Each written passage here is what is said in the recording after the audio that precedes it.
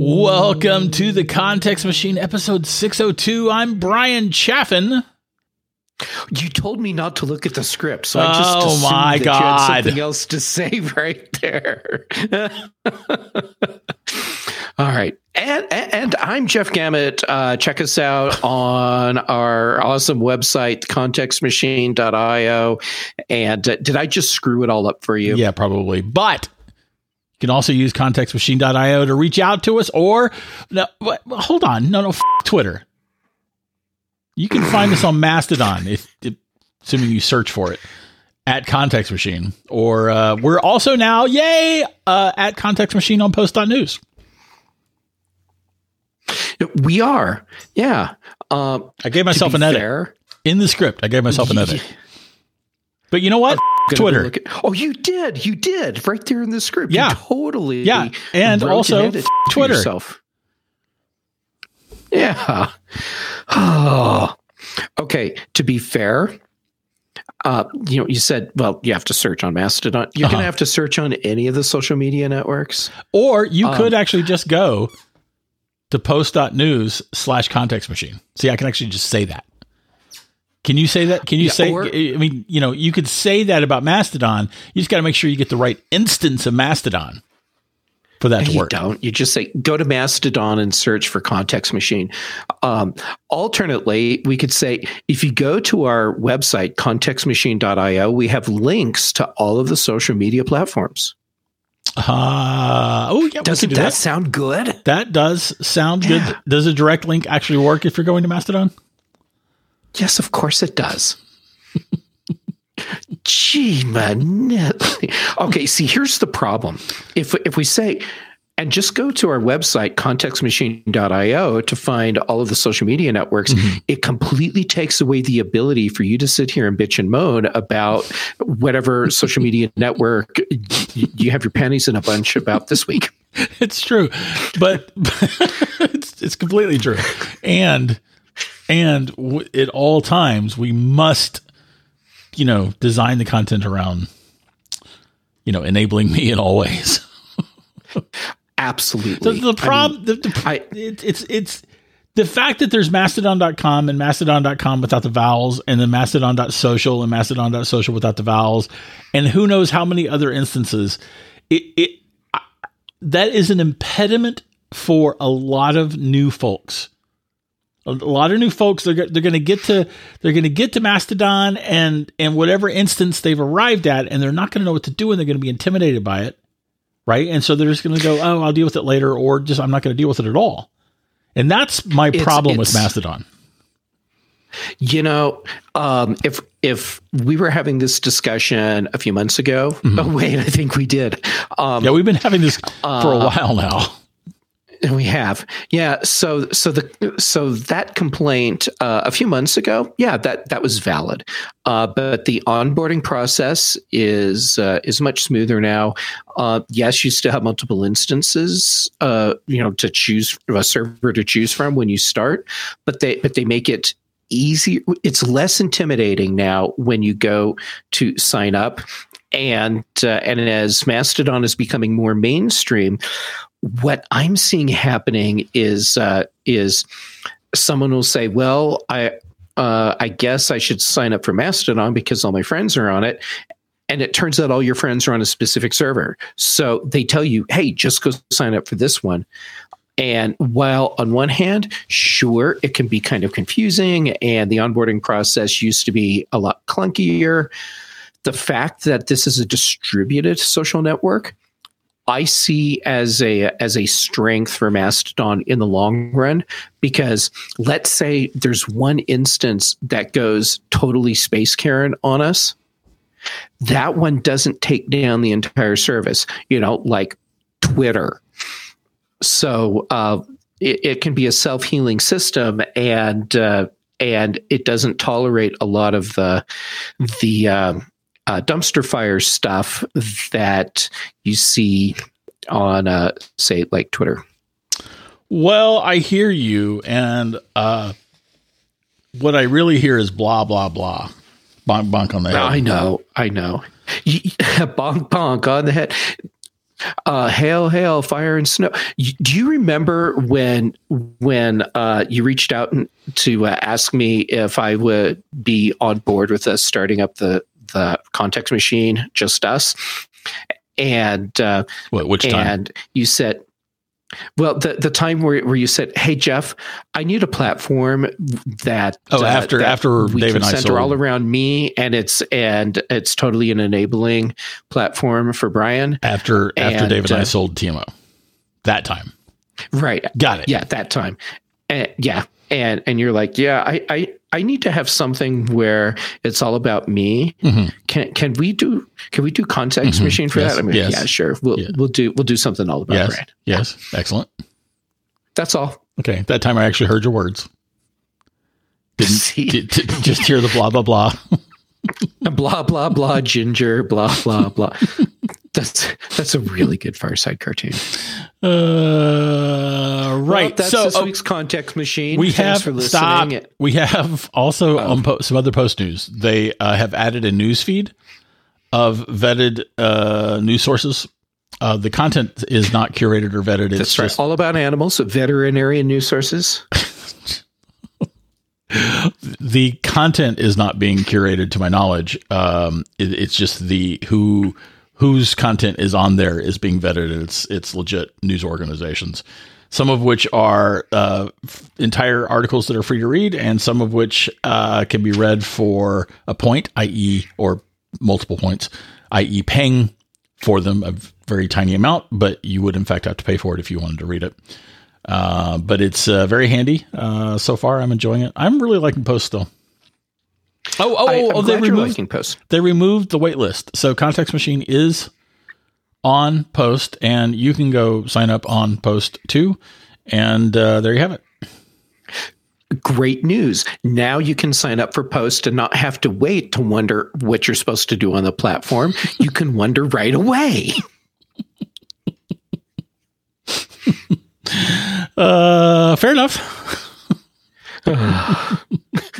I still don't understand why people listen to us. I don't either, but some folks may possibly be wondering why it is that we're yet again talking about social media platforms. And that's because this week, Twitter actually, I guess it's since we did the last show.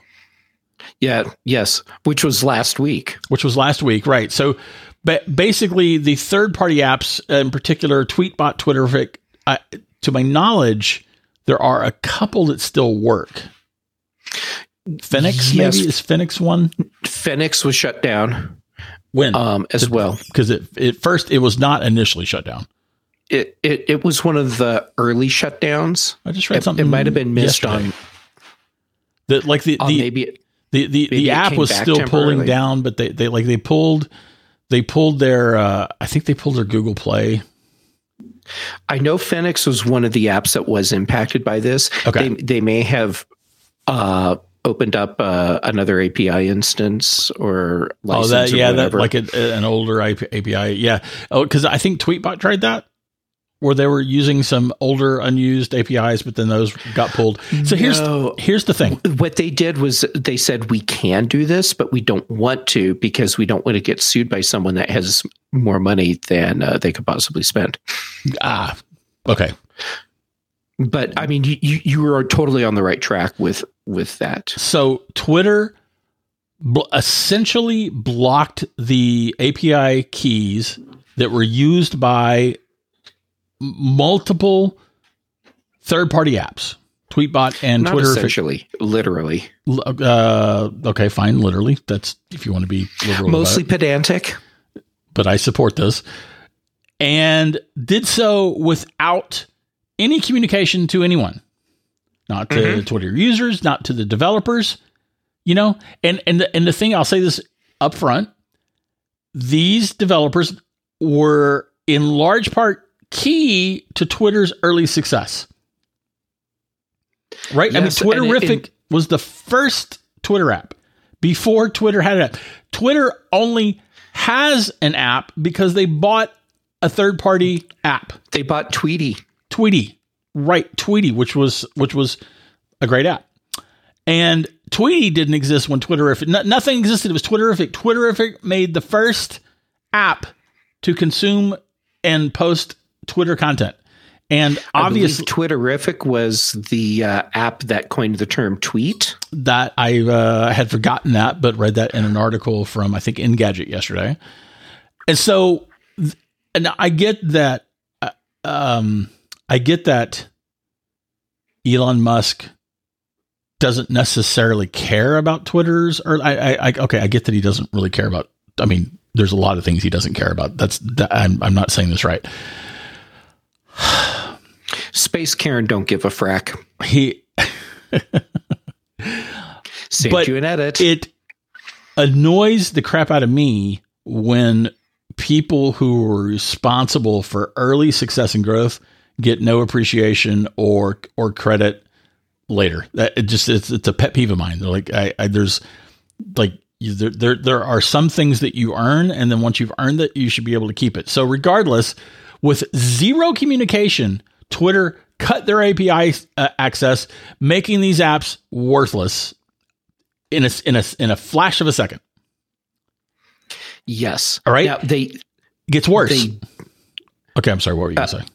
I was going to lead into what it is. It gets worse, but you're on a roll. So roll with it, man. I'm going to roll with it. They then lied about the reason for it.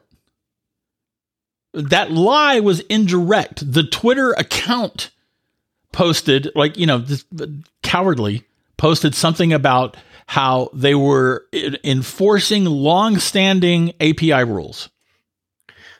But there were no rules nothing had changed. These apps weren't breaking any rules. That was a lie. I believe that was a lie.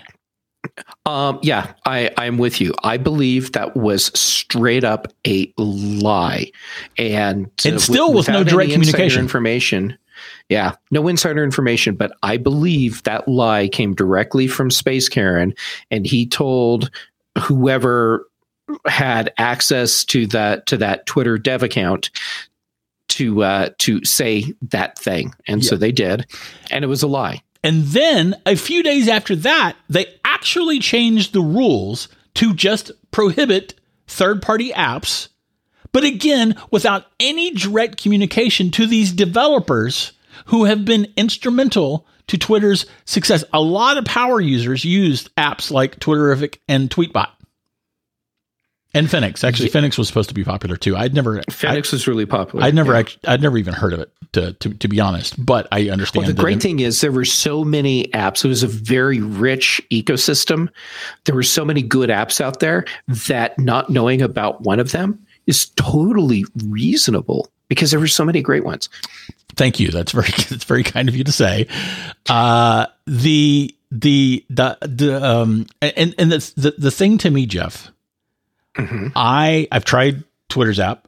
I did often use Twitter's app on iOS, but for a very specific reason, just to get the notifications of content, because there were some things that I was seeing that way that I wasn't otherwise seeing.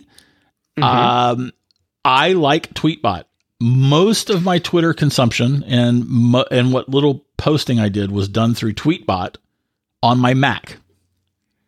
I don't love Twitter on the web, and I didn't like. I did not like the Twitter branded app on my Mac. I'm with you. All subjective. I'm sure there are plenty of people who like it. Of course. Yeah, I do know people that have been using the Twitter mobile app as their preferred client because it's the one they actually do like the best. Sure. And great. Good for them. Good for them. That is fantastic. And I also, by the way, for the record, I know this is one of the complaints that Space Karen had. I'm going to call him that too for now. That he had awesome. Was that Twitter third-party apps often didn't show Twitter's ads, which is one of the ways that Twitter makes money. Used to make which was a Twitter thing. I get that Twitter would prefer here's what I don't understand. Why not change the API rules to require that the apps show the ads. If you want the ads shown, require that. Don't kill the apps. Well, and if you want the ad shown, and it's part of the requirement, then you need to feed those ads out. And Twitter wasn't doing that. So, which is something, by the way, that was all on Twitter. And that actually predates Elon Musk's takeover of the company. Yes, and Twitter did some things to limit third-party apps several years ago, but then they backed off. They tried to shut them down several years ago, and then backed off, and then it was more of and that was under Jack Dorsey. Thing. That was all under Jack. Yep. Yeah, and I didn't understand at that time, why not just simply require these apps to show the ads? I don't just require that. And and it isn't even so much require them to do it.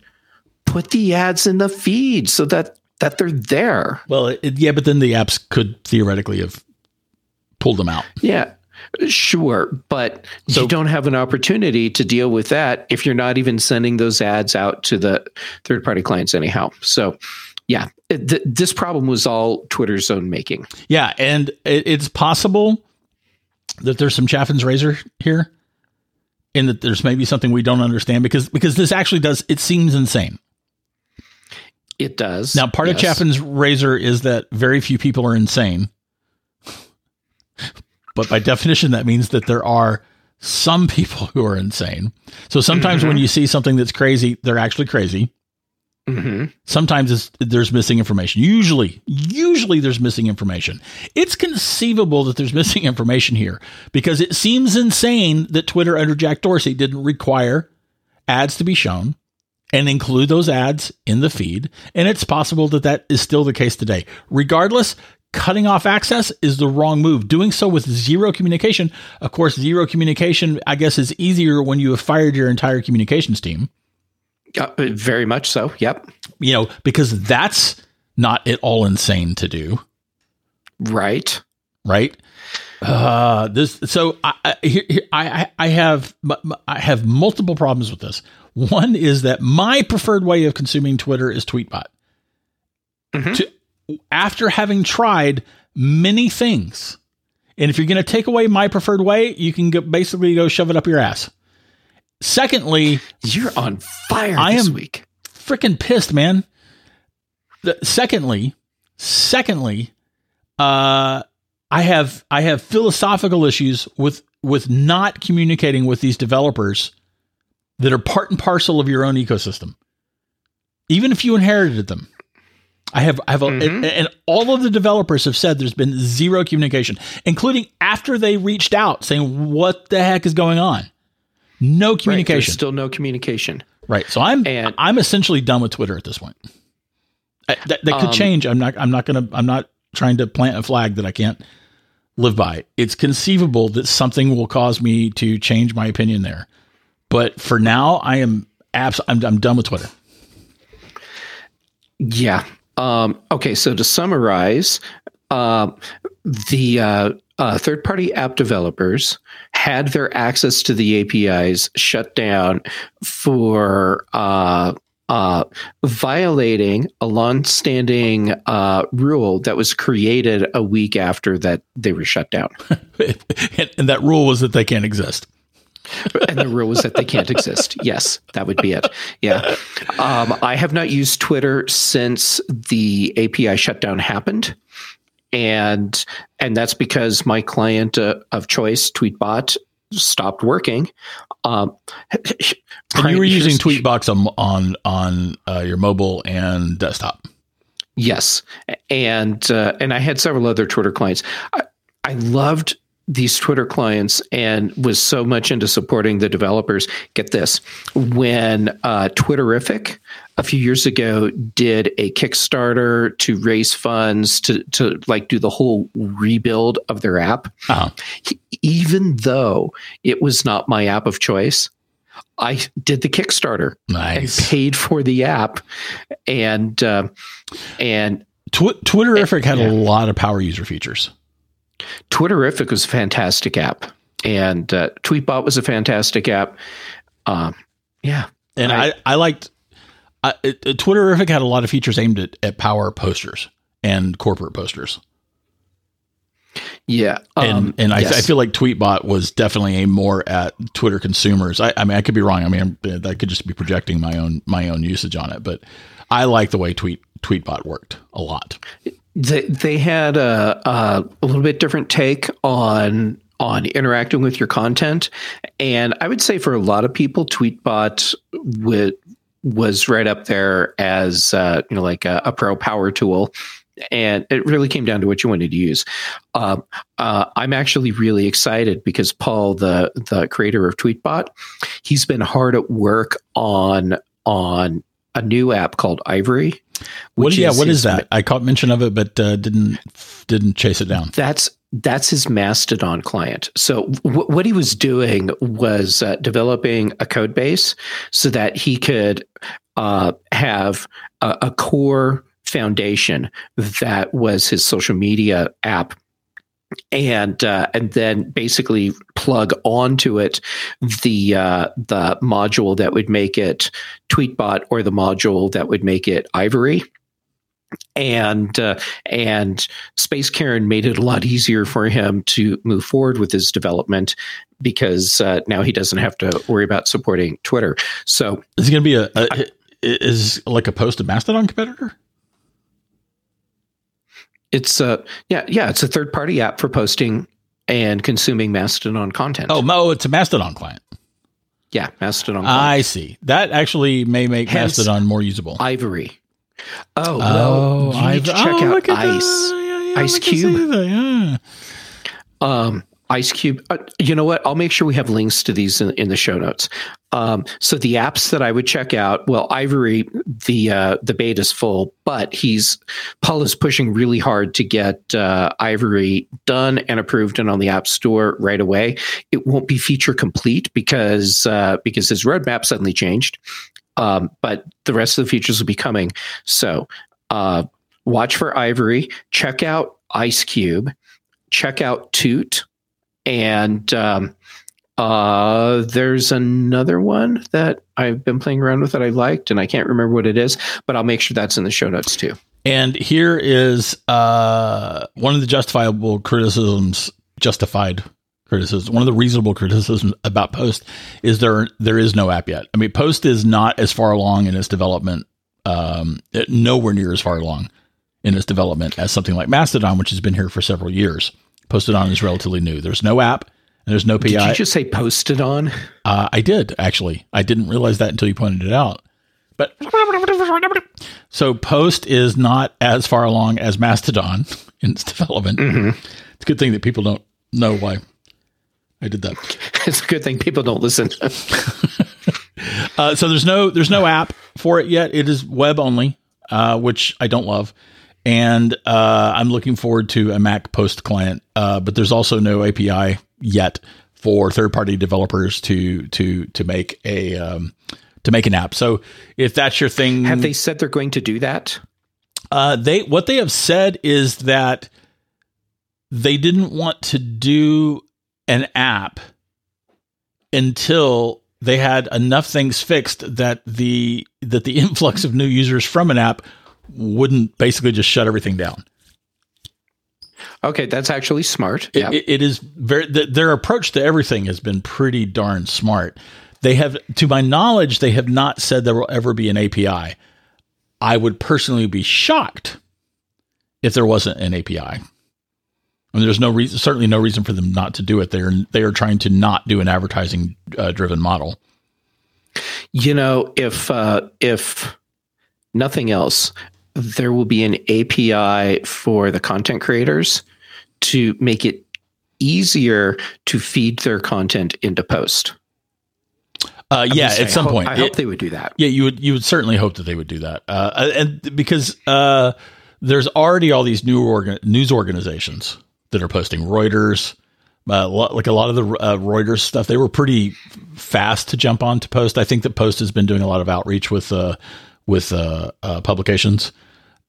Which, considering what they're trying to do, that's smart. Yep. So I don't know what kind of tools they're making available to them, but the point is Mastodon is apparently ahead in terms of having third-party app support, and that's great. Yeah. So, all right. Well, I do jokingly bag on Post a lot because I'm bagging on Mastodon. It's what we do. Right. It's what we do. This is how comedy works. I know you don't actually have a problem with Post, but that you prefer Mastodon. Exactly. Whereas I have an actual problem with Mastodon and like Post. This is just us. This is how it works. This is the circle of life. Hakuna Matata. Which I learned just recently from a friend that when you are in Africa, and I'm talking about countries on the continent. Okay. Don't say Hakuna Matata. Okay. Because you're likely going to be in a country where that's not actually a language that is spoken, because there are like 70,000 different languages in Africa. Right. So first you'll just kind of look like an American tourist. Yes. But the other thing is, that doesn't mean the same thing in all the countries where those are words. So in one instance, that means I may not kill you today. Very generous. Right. Anyhow, so that's your little Hakuna Matata warning for. Fantastic. Thank you. Thank you, Jeff. By the way, that was our quick mention of a Twitter update. And we have several things to talk about. We're 26 minutes into our half-hour show. So let's move on to the oh my God. to the other things. So Apple did something very surprising this week. Yep, and that's the show for this week. Thanks for joining us. We should tell them what the thing is, Jeff. Why do it's like it's like you don't even like? I mean, it's like you're not even paying attention, or you're just trying to phone stuff in. Well played, man. Well played. All right, Apple announced a new HomePod this week. I did not see that coming, and I did not expect it. And I'm glad that when that announcement came out, I was sitting down. That's fair, man. That is fair. If I hadn't been, I probably would have broke my coccyx. Here's what I don't understand. Why Apple discontinued the HomePod. What? No reaction at all to coccyx? Oh, no, I've heard you use that word before. Yeah, that's anyhow. Carry on. I'm sorry. Did you want me? Is that better? I gotta go. I hear my mom calling. I don't understand why Apple discontinued the HomePod, thus telling people they should lose interest in this device if they were planning on introducing another one. Why didn't they just continue selling it? I think they discontinued selling it and didn't have plans to make a new version of it. They probably had plans for a second generation model, and they put everything on ice because I don't think it was performing as a product the way they wanted it to. I mean, for consumers I'm sure it wasn't. Who bought it was performing the way it's supposed to. But it was expensive. I'm not sure. It was expensive. It didn't sell well. Yeah, and I think I assumed they had killed it, but apparently they just put it into a medically induced coma. Yeah, but did you know that? I mean, so I think it was sometime last year. It may have been towards the middle of the year, and I don't know if that continued after that fact. But at least until that sometime this last year in 2022, you could buy a new HomePod to replace a broken HomePod if it was out of warranty. Yeah, because they still had a bunch of inventory. Yeah, I guess, yeah, fair. They hadn't been making them for a while. They were just selling. But you could still buy one, but only if you were replacing one that was broken and it was like, well, this is out of warranty. I can't replace this and I can't fix it. But if you want to, you can buy one. And it was very heavily discounted. It was like $179 or something, and I was like, wait, are you kidding? Yeah, please. I'm like terrified of losing my HomePods. And so I did. I bought one of them, and it's been great since. We're like really off track. The point is, Apple announced a new HomePod, and by the way, I'm not a fan of the HomePod Mini. It's the sound's too thin for me. I don't love it. I'm a fan of the HomePod Mini for specific use cases. If I would not have, actually, I have a stereo pair, and do you have a pair of them or just one? I have 4 of them. Oh, okay. So you get to hear them in stereo pair. I think they sound much better as a pair than as an individual HomePod. For sure. I would not have them as my primary sound system, but I think as like a little secondary thing, like mine are sitting on the headboard. In the bedroom. So I can have these smaller speakers that are close by and playing nice sound when I'm in the bedroom. And it's fine for that. It's a casual thing, but I would never have a Mini set as my primary audio system. Oh, I have one HomePod. I'm sorry. Yeah. I'm sorry. I have one HomePod Mini. I've got 4 HomePods. Okay. I'm sorry. I answered the wrong question. And by the way, heard you say something that you were not saying. So now I'm on the page. You have a pair of Minis that you use on your headboard. And they sound much better as a pair than as an individual. It's like when I put them together and set them up as a pair, because originally I had one in the office, one in the bedroom. I thought, that's dumb. Why don't I just have a stereo set? And I paired them, and I was surprised because the audio quality improved dramatically on them as a pair. I mean, it's still not the same as having a HomePod, but and a HomePod does work better by itself than a Mini works better by itself, or than a Mini works as by itself. Yeah, I agree. But also sounds better in a pair. I've got a pair of proper HomePods on my main TV, and I would actually like to replace that with a soundbar and full surround sound and with the subwoofer. But here's a missed opportunity for Apple. They should sell a HomePod subwoofer and have their software set up so that you can buy Minis and put them behind you. So you have 2 HomePods, a subwoofer, 2 Minis, and they have surround sound. Yeah, that would work. Or even the HomePod soundbar, if they really want to get serious about. I would love to see Apple do a soundbar. Yeah, and I kind of don't think they will, but then I also didn't expect them to bring the HomePod back. So, all right, they have brought the HomePod back. We are both surprised. And here is my question. Now, this show exists for you to do the research and then me to ask questions and pay vague attention to what you're saying. And right. So that I can then text you later with the same question. Right. Okay.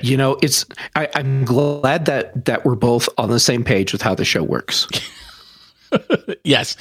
My question is, I know that we have what's the thing? Support for Matter, which is the new, we have talked about Matter before. That's the smart home platform that is supposed to be multi-platform supporting.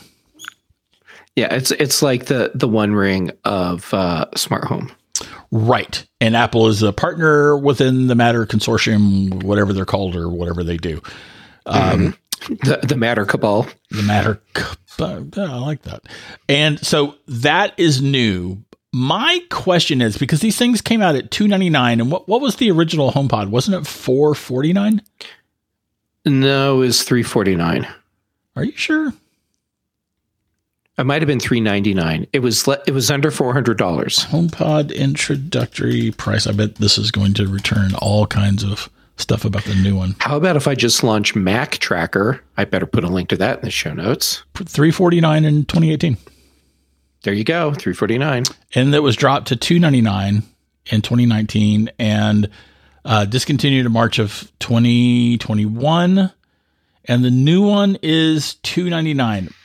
My question is, it's got a new processor, or newer processor. It's using the S7. I don't even know what the S7 is. It was in Apple Watch. I forget which model, but it was in Apple Watch. Well, and the original HomePod used the A8, if I remember correctly. A8.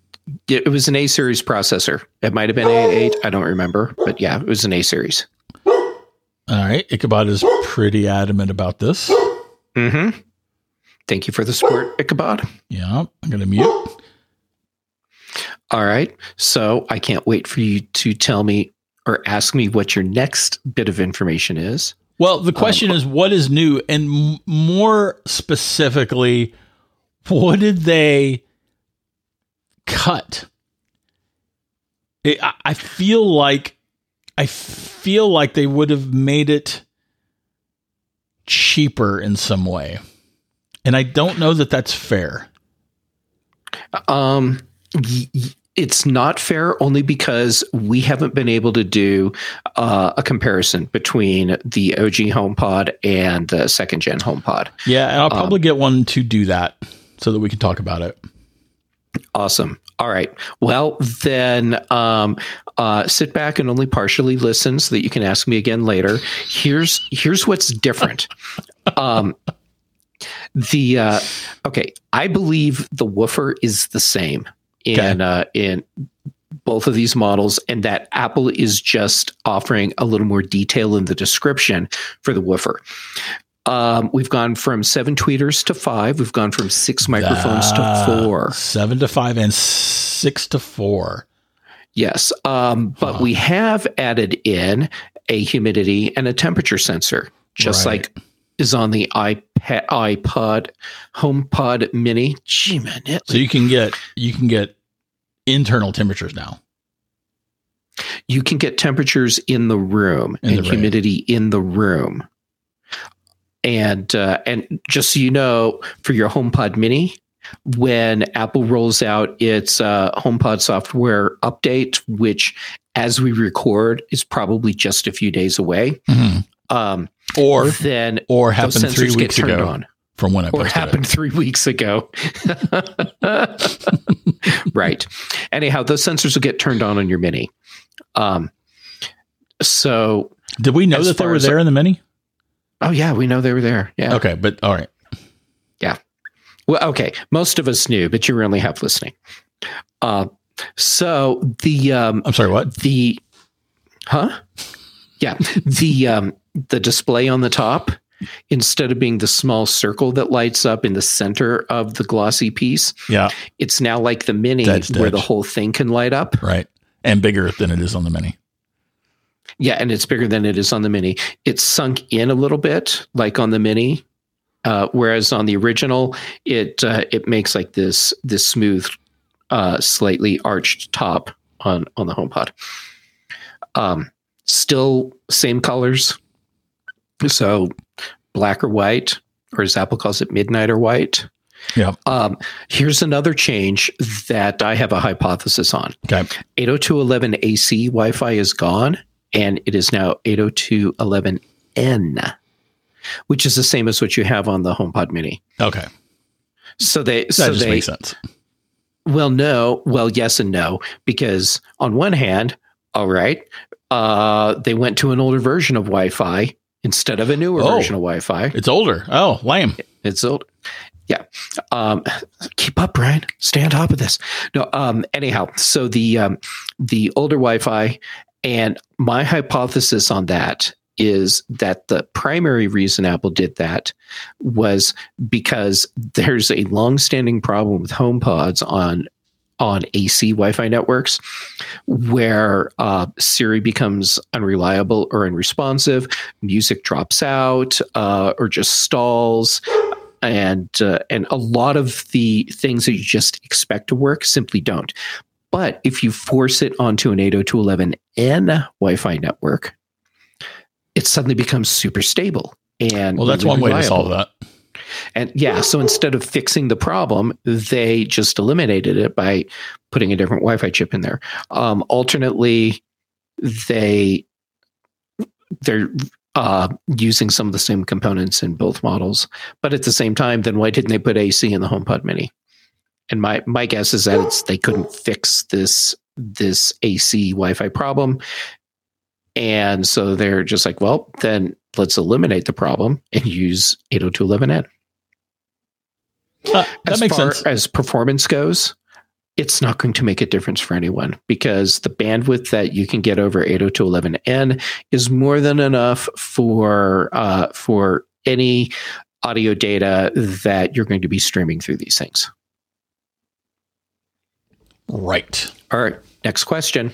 Next question is, what I'm wondering is that cutting down from 7 tweeters to 5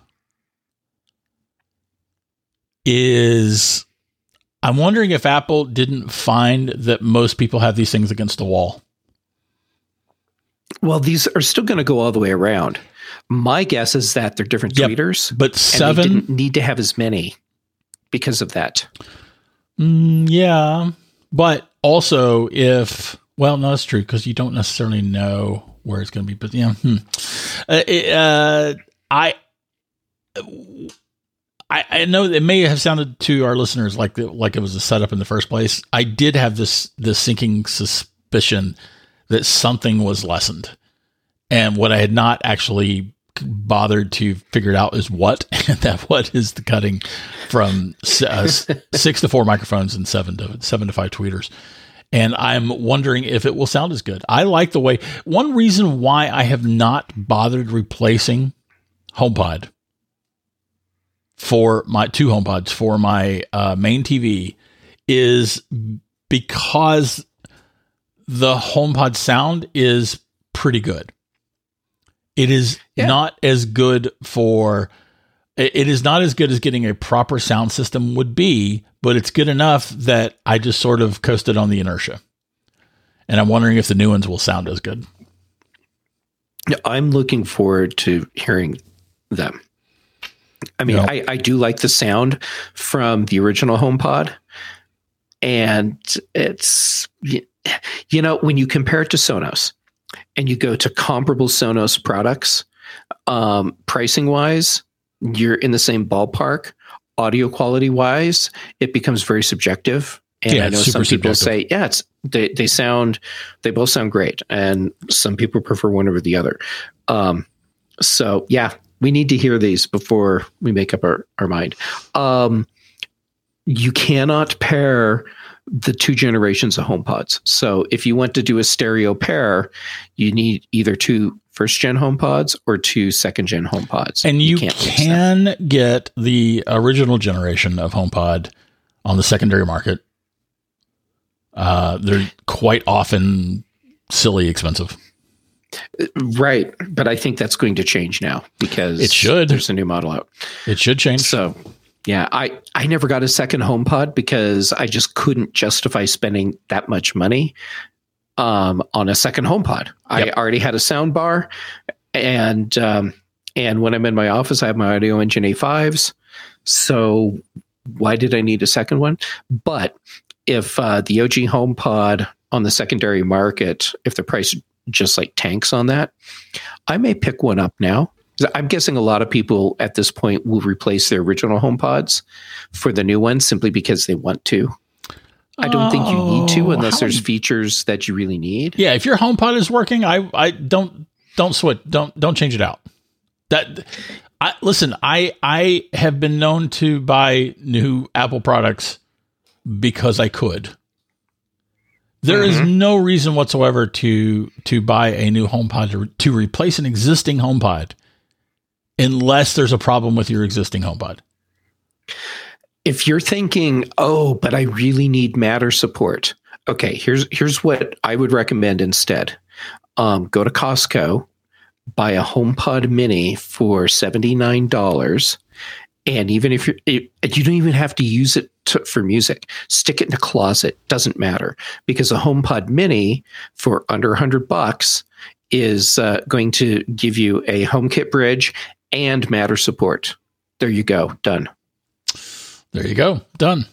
So to summarize, we were both flabbergasted to see Apple actually announce a new HomePod after having discontinued it in 2021. Yeah, I honestly did not think this was ever coming back. I didn't either. Yet here we are. I was getting tense in the years after HomePod was announced. I was getting tense that we didn't get some kind of, Gen 2 model. And then lo and behold, 2021 it gets nuked, and then I start thinking, like, how long can I actually keep using my HomePods until Apple cuts support for them for some reason, and or they actually break. One did break. I was able to replace it with a new one. I was super excited, and now I don't have to worry about it because I do like them. I think that's awesome. I like having access to Siri around my house. I like the ability to play Apple Music in particular through it and to have everything sync up. That is excellent. And the sound is good enough for my TV that I haven't bothered to buy a new proper sound system, even though I probably will someday. Yeah, there you have it. All right. Next up on Apple's announcements, we have MacBook Pro with the M2 Pro and the M2 Max. Mm-hmm. And was it MacBook Air too? And MacBook Air got an M2 chip, and Where? Mac Mini got an M2 chip. I'm not seeing a press release for that. Oh, well, then are you sure about that? How about? Oh, I'm absolutely certain about it, because I have a conundrum now, which is if I replace my 2019 Intel MacBook Pro, should I get M2 MacBook Pro or an M2 MacBook Air? I don't think that's new. That's the M2. It's wait. No, it's brand new. The M2 is brand new. No, the M2 is not brand new. I bought a MacBook Pro with the M2 before I left on my trip. What's new is the M2 Pro. Computers. What is new is the M2 Pro and the M2 Max. That's what's new. So, all right. So it still creates the conundrum, because the features that you have on these computers. Man. Dude, way to move the goalpost. That's great. Nice job. Thank you. All right. Well, whatever. So, I think the M2 on the MacBook Air also came out in the fall. Hold on. I'm just going to go back to Mac Tracker and double check. All right. Desktops, no. Notebooks, yes. MacBook Air. Your apology. MacBook Air. Oh, check it out. Yeah. Came out last year. Whatever. Whatever. It doesn't matter. It's unimportant. Okay. Well, still. Now we have this M2 MacBook Air and the MacBook Pro. And looking at the MacBook Pro and the Mac Mini, all of a sudden it's like, if I get a new computer, what do I get? Right. And it does become a more compelling question, especially when the difference is the M2 on the Air and the M2 Pro or Max on the MacBook Pro. Yeah. Right. Because now you're talking about some real performance differences. I think it's a different conversation than the same conversation I had about the MacBook Pro with the M2 and the MacBook Air with the M2. That's a different conversation than MacBook Air with the M2 and the MacBook Pro with the M2 Pro or Max. Mm-hmm. Yeah, these computers. Oh my God. So one of the biggest reasons to get the MacBook Pro would be to get more memory. Yes, because you can go up to 96. 96 with the I think that's the M2 Max. You have to do the M2 Max. Yes, you are correct. And with the Air, you can get a 10-core CPU. How much memory, please? Where is the memory? Up to 24 gig of RAM. Right. So 24 is probably going to be plenty for most folk. 90. It's going to be way more than enough for most folk. The people that need 96 gigs of RAM, those people are a very narrow subset of pro users.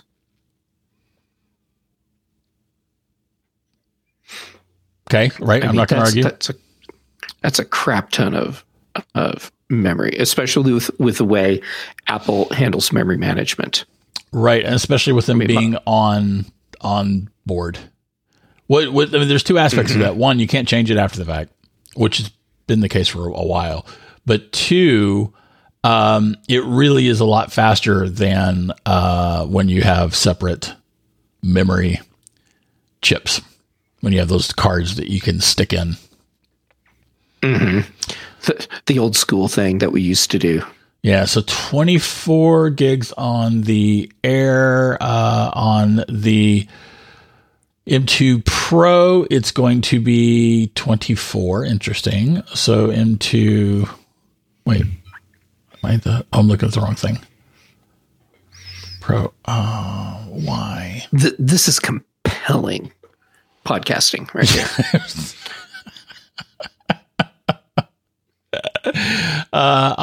So yeah, I am very slowly getting there. I swear. M2 Pro, here we go. While you're figuring that out, when I was on Mac Voices earlier this week or a few weeks ago, depending on when the show actually goes out, Chuck Joyner brought up something that I thought was interesting. He feels like the Pro part of the Apple product names more and more is accurate, and that these are machines that really are targeting serious pro users. And I'm kind of inclined to agree with him, which makes it weird for me at someone that's a pro user, and I work my machines. I'm looking at the M2 MacBook Air and thinking, this will do everything I need.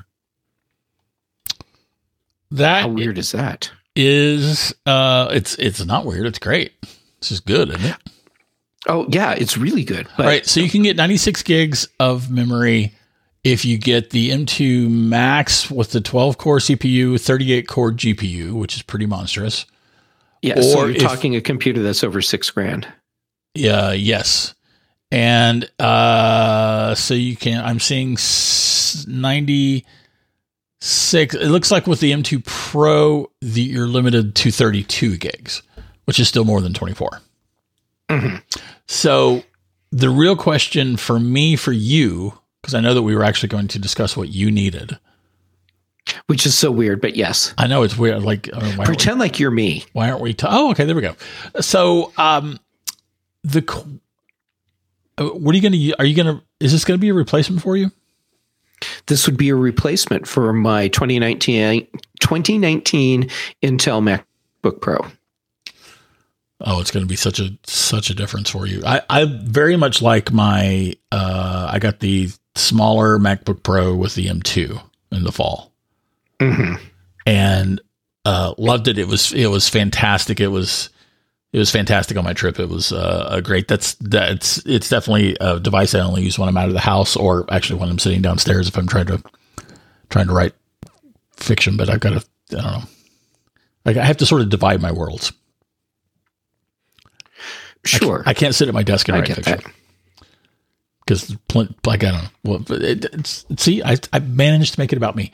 It's always about you, Brian. The point for you is how much do you want to spend, really? Because I don't think you can go wrong. I mean, if you want the Air is probably going to be way faster than your Intel MacBook Pro. Oh, yeah. Yeah. I did some pricing, and for an M2 MacBook Air that would totally meet my needs, $1,799. And for the Air MacBook for the Air. Okay. And for the MacBook Pro M2, one of the new ones, we're looking at almost $3,000. But that money is probably well spent. Yeah, do you follow my reasoning there? I do, and at the same time, is it? Well, you're okay. You are at the very least going to be getting that much more computer. Am I going to be getting that much more computer that I'm actually really using? That is the better question. Yeah, because I mean, I look at the specs and I can appreciate what I'm getting in the MacBook Pro.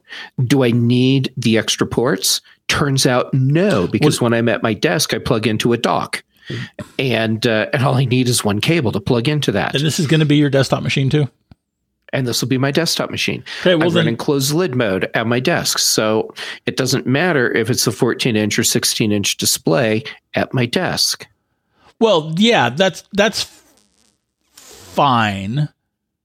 But I think the real issue surely is whether or not it's the other stuff. It's the Pro versus the not Pro. It's the more memory versus the possibly less memory. It's the possibly more cores versus fewer cores.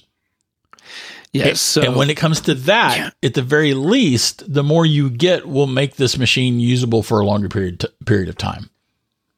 And that is absolutely true. So then the next question is, how long do I expect that I would hold on to the machine? You've held on to this last one longer than you would have anticipated when you got it. No, actually. No, I'm afraid you're wrong. Wait, I'm sorry. It turns out that you're the one who speaks. Okay, got it. Go ahead. Right. So I'm sorry. I was mistaken when I thought that I'd stick with my trend of 5 years between upgrades, and yeah. So what we're looking at here is what I got this in November 2019. So really a 3-year upgrade cycle on this one. If I replace it now, you're going to trade in, by the way, your Intel device, or are you going to hand it down, or are you going to sell it yourself? That depends. I tend to hand down my devices, same. Which works great for family members. But recently I've found myself been trading in more. And yeah, so I don't know. I mean, I could trade it in. I could just sell it, or I don't know. If I have a family member that needs a good computer, I'd probably just give it to them. That's another issue, of course. Yeah. I mean, I look at the cores for the things that I'm doing on my computer. Would I really see a value in the difference between a 12-core M2 Pro chip versus the 8-core M2 chip in the Air? I don't know. I mean, I don't do rendering on my Mac. That actually happens on my iPad. And are you doing any gaming? No. My gaming happens on my iPhone, and it's like the one game that I play consistently, and when I say consistently, probably a couple times a month, is Bejeweled. So it's not a gaming machine at all. Okay. So what about image manipulation? Yeah, I use Affinity Photo. Actually, I use the Affinity Photo, Affinity Designer, and an Affinity Publisher. You're out of Adobe entirely? I am out of Adobe entirely. Wow, yeah, interesting. Well, I know. Isn't that surprising? I kind of need you to keep up with that in case I have a question. Sorry, my bad. Let me go sign up for Creative Cloud right Excellent. now. Perfect. Now things are back the way it should be. So when you configured your machine for $3,000-ish, how much memory was in it? 16 gigs of RAM, 1 terabyte SSD. Really? And that costs $3,000. It was like $28.99. Well, hold on. I'm looking at the 14-inch MacBook Pro. 16-inch. If I go MacBook Pro, it'll be 16-inch. Oh, why? Because that's when I have a MacBook Pro, it's the 16-inch screen. Okay, well, that's not a reason. I mean, you're trying to decide between an Air and a 16-inch. That's like, do I want a Hyundai, or do I want like a car that is a lot larger than a Hyundai?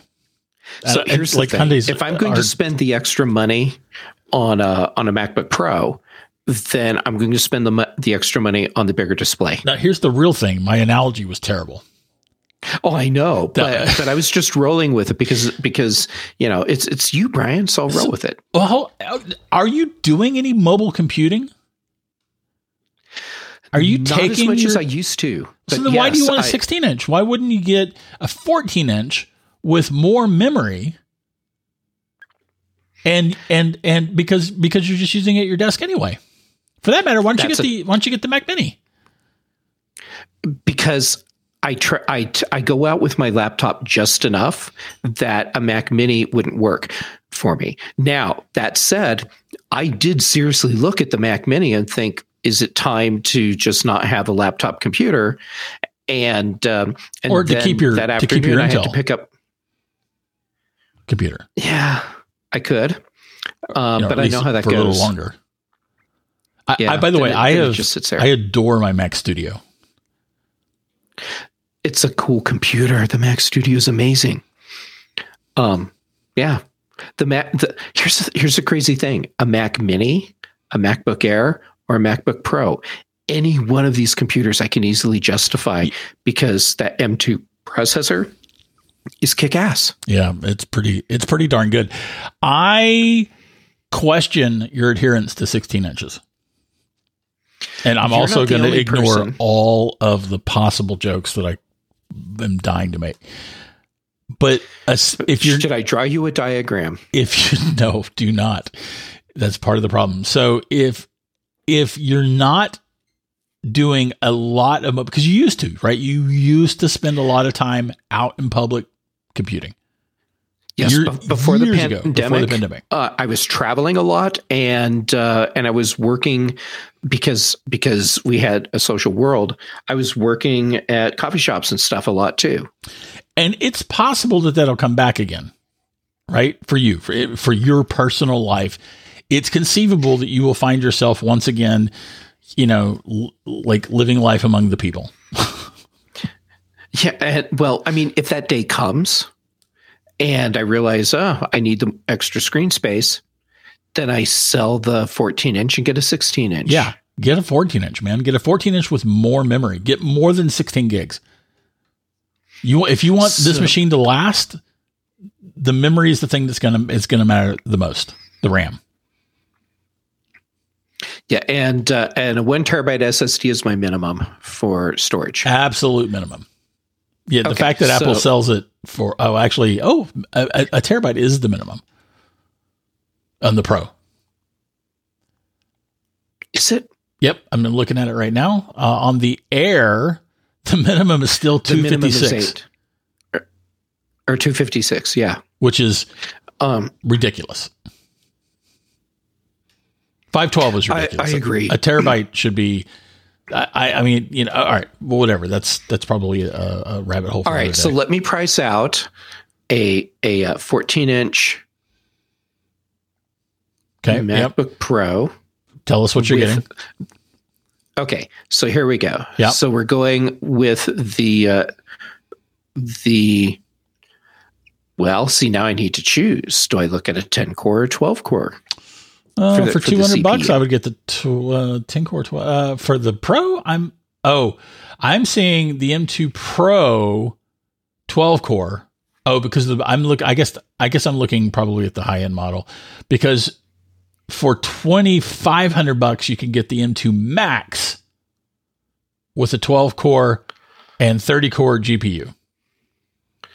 Wait. No, that's not true. That's $30.99.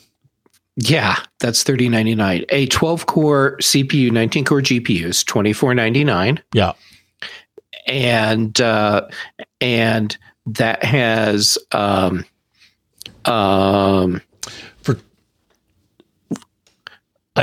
let's see. So a 1 terabyte SSD. Yeah.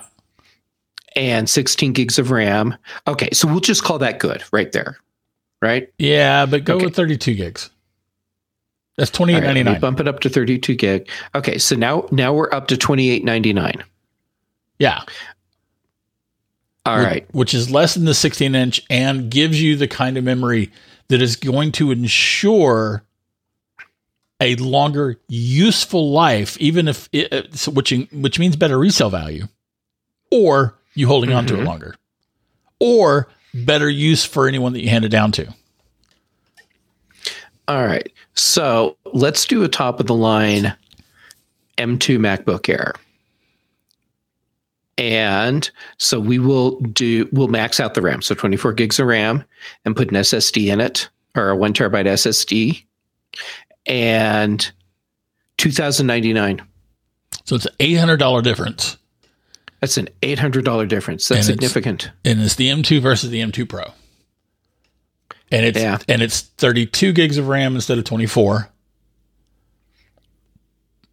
Listen, man, I know that I buy things that are that may outclass my needs. For instance, I have a Mac Studio and a decked out Mac Studio with that, but I do have this very strong belief in the idea, I think the practical reality that more memory always equals longer useful life. I think that's totally reasonable. And at the same time, I'm now wondering, what is the refresh cycle on my end now? Is it 2 years? Because I'm feeling like now the 5-year cycle that I've gone with in the past, I don't think that's a thing anymore, because there are so many new things that are happening. It's not like the old days where you remember how you used to say there's one crazy thing Apple could do to sell more Macs, and that's to release new models. And now they do. And now they do regularly. Yeah. It's really fun. So, yeah, it's cool. And so now I'm thinking, okay, so how do we balance a faster refresh cycle, which for people like you and me probably also means a faster new purchase cycle, with how much I put in the computer when I initially buy it? Right. Yeah. But again, there's also that resale value too. There's the resale value. What I've seen very consistently is that there is a sharp price differential in the secondary market for used iPhones in particular, for minimum spec iPhones versus medium or top end spec iPhones. And the same thing has been true with the Apple's various Mac models. And it's because while the bare minimum spec, if you buy the entry level spec to these devices, that might possibly be, actually, I think there are times when it's not even useful when it's new, but it might be useful when it's new. But by the time someone gets around to selling it, it has become less than useful. And so the price reflects accordingly.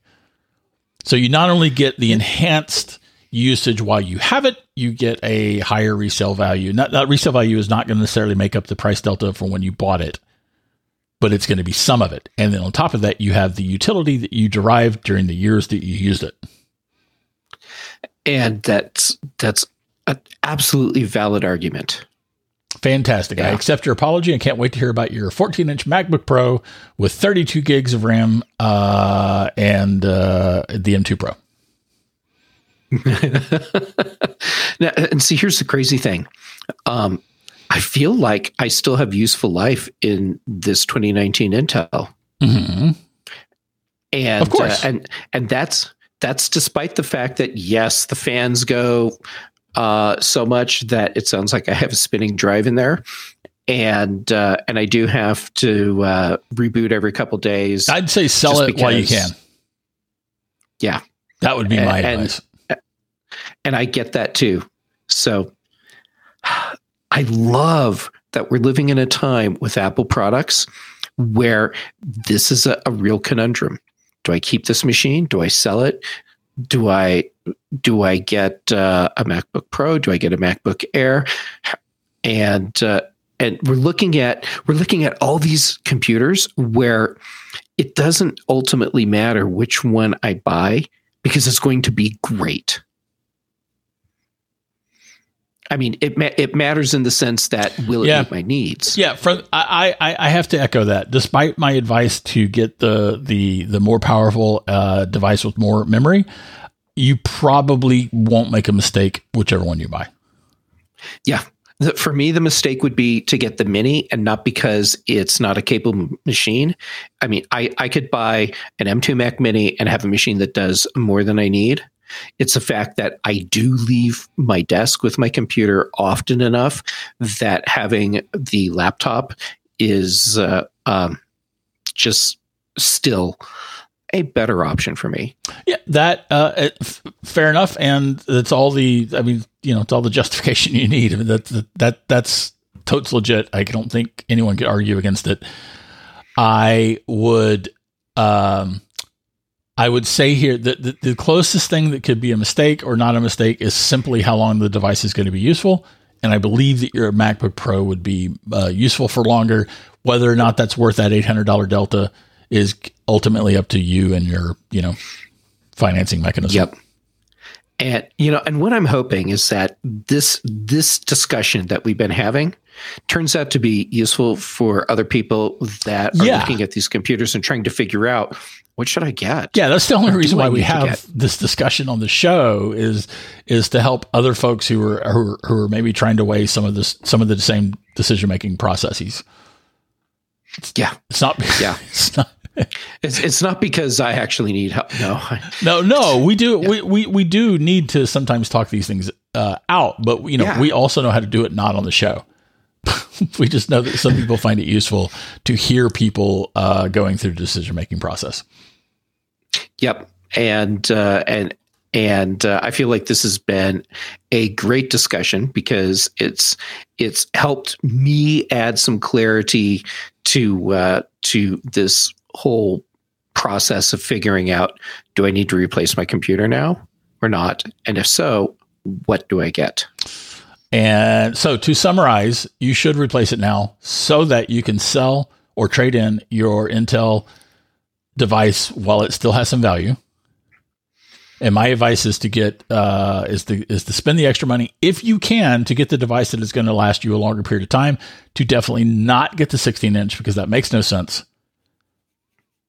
and is rooted in a paradigm that no longer applies to your life, I think. Yeah. The 16-inch before the pandemic was a no-brainer option, and the screen size alone put me in a MacBook Pro. Yeah, I get that. But now I can look at it and look at this with more options because a 16-inch isn't necessarily what I need. Nope. All right. So we are, by the way, at an hour and 10 minutes into our half-hour show.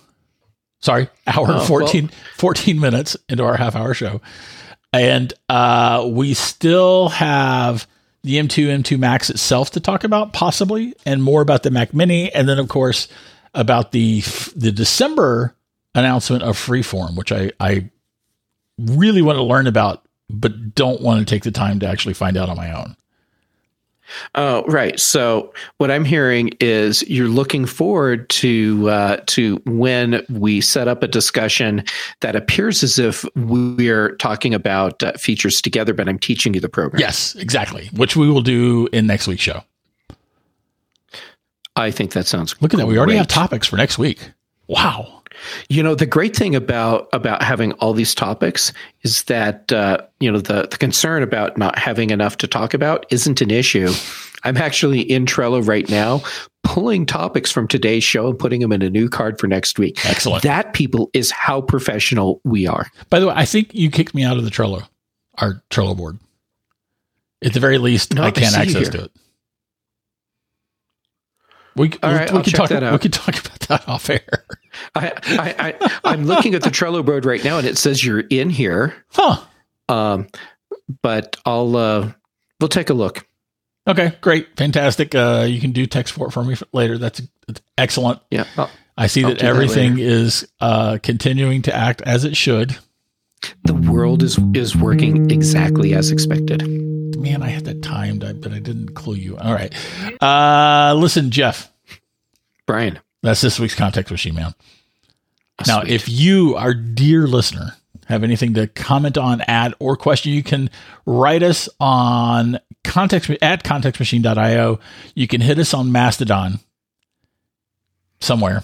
Yeah. Do a search for us, Context Machine. Or you can go to post.news Somewhere. /Context Machine. Our, and still in keeping with the beginning of the show, Twitter. I want to point out that all the edits are on you. Yeah, 100%. I didn't create any edit points for you. You did not, and I love you for that. The bass is by Dr. Boom, Yes. recorded just for this show. We got to let Ricky know that he's gotten an up. That He got a promotion. Yeah. Well, no, that we're recognizing his earned upgrade. It turns out he did the work, by the way. Who knew? Wow. Yeah. No, he did the work. He's the one that got that PhD. That's so great. That is great. That is great. Why didn't he give it to you? That is the question. That is the burning question.